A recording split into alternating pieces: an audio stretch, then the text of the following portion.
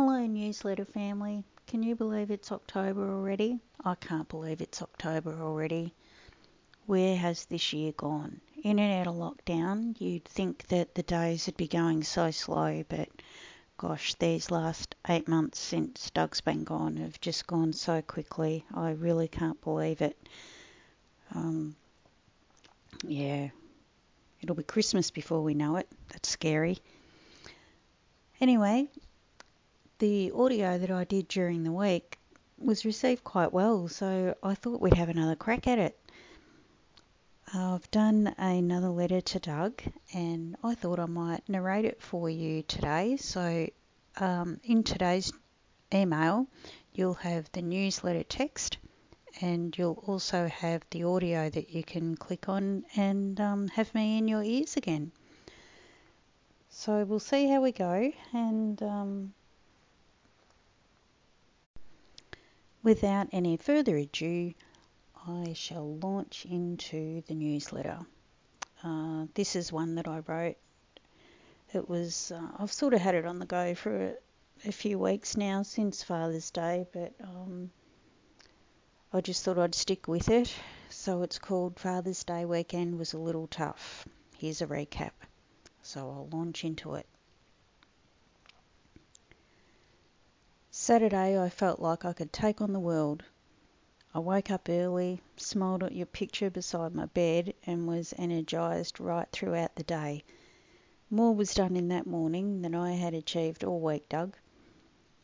While I worked, I was plotting future writing pathways in my mind, adding paid prescriptions to my newsletter publication and offering all manner of different useful things. I was imagining the garage all tidy with a designated space for craft supplies and a painting workspace. Will a tidy garage ever happen in my lifetime? Possibly not. Certainly didn't happen during yours, Doug, despite much encouragement and cajoling on your behalf.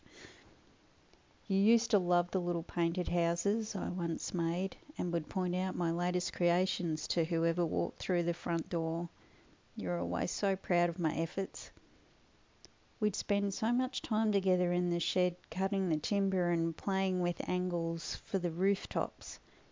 I miss your knowledge of woodwork.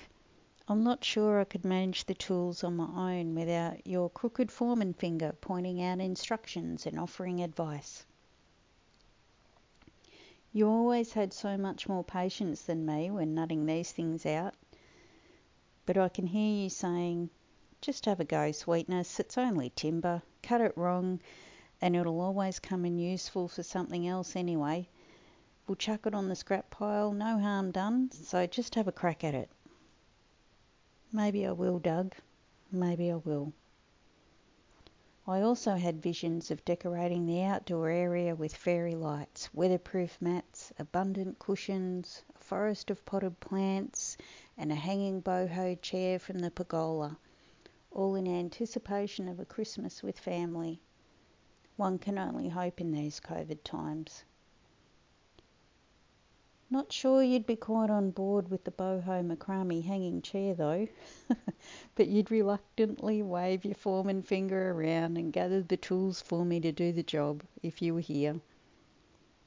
You would also be rubbing your forehead in that telltale way that meant you were thinking, oh God, this is so much more of a bigger job than she realises. I'm tired already. I'd catch you wishing you were secretly somewhere else, place my arm around your shoulders and say cheerily, oh, come on, Dougie, she'll be right, mate. You, me, 5 minutes, done. You'd laugh and rub your forehead harder because we both knew my 5-minute projects were never, ever just 5-minute projects. My mind was clear on that Saturday. I felt you with me. I went to bed that night thinking maybe I could live this different life I'd been thrust into in okay ways after all. Sunday was Father's Day. I woke up angry that you weren't here. Heavy, sad, bewildered. I set about second guessing every thought I'd had the day before. This seems to be my life now, Doug. One day up, one day down. One day feeling like I can take on the world, the next day I'm questioning life itself. Wondering just what the hell life is meant to be all about anyway. It's another dreadful weather day. Yep, I'm becoming a cranky old woman who moans about the weather. Well, to be fair to myself, I only moan about how bloody windy it is. That doesn't really make me fit the profile of an over 50-something weather whinger, does it? Don't answer that, Doug. It will be an amazing spring for our farmer friends, that's for sure, if the bloody wind doesn't dry everything out. Oh, not sorry, another weather whinge. The deluge that caused all manner of chaos a few months back has been followed up by more drenching rain, liquid gold. The countryside couldn't be more picturesque if it tried. The blossom trees are exquisite right now. The morning sun highlights dumps of fresh snow on distant mountains, and the grass is the lushest shades of green. I smile at the cute little fat lambs skipping across the paddocks and chuckle as I hear you say, "Yep, look at all those cute fat little dollar signs." Oh, and my goodness, the damp conditions have made for the most delightful symphony of frog calls during the nights. There's been dozens of them on the front and back veranda of an evening. Must be after the insects attracted to the path lights. Teeny tiny little critters they are.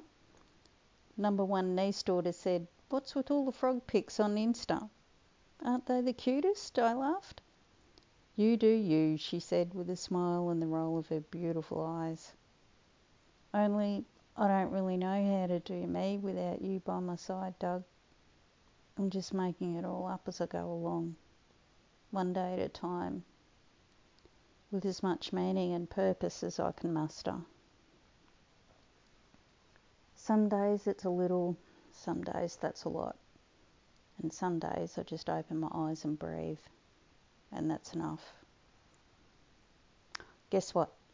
I didn't kill the seaside daisies. Yay me! I cut them back at the beginning of winter, which was just dumb, so I thought I was destined to lose patches of the mass plantings. It's taken a while, but they are absolutely thriving and thick with flowers. I'm thrilled and relieved. But let's face it, that's why I planted them, because they are virtually indestructible. They're like the cockroaches of the plant world, and they make me look like a real good gardener. I love them. Well, the dishwasher is done for the night. The frogs are having a performance interval, and the resident owl must be out hunting because it's as quiet as a horror movie just before the screeching violins kick in at the scary bit and you crap yourself with fright. I never thought I'd miss your snoring. Time for sleep. Who knows what the morning may bring? I could be reinventing the wheel, or standing in the wardrobe unable to decide what clothes to wear. There's only one constant. You're still everywhere and nowhere, Doug. All my love, Sandra.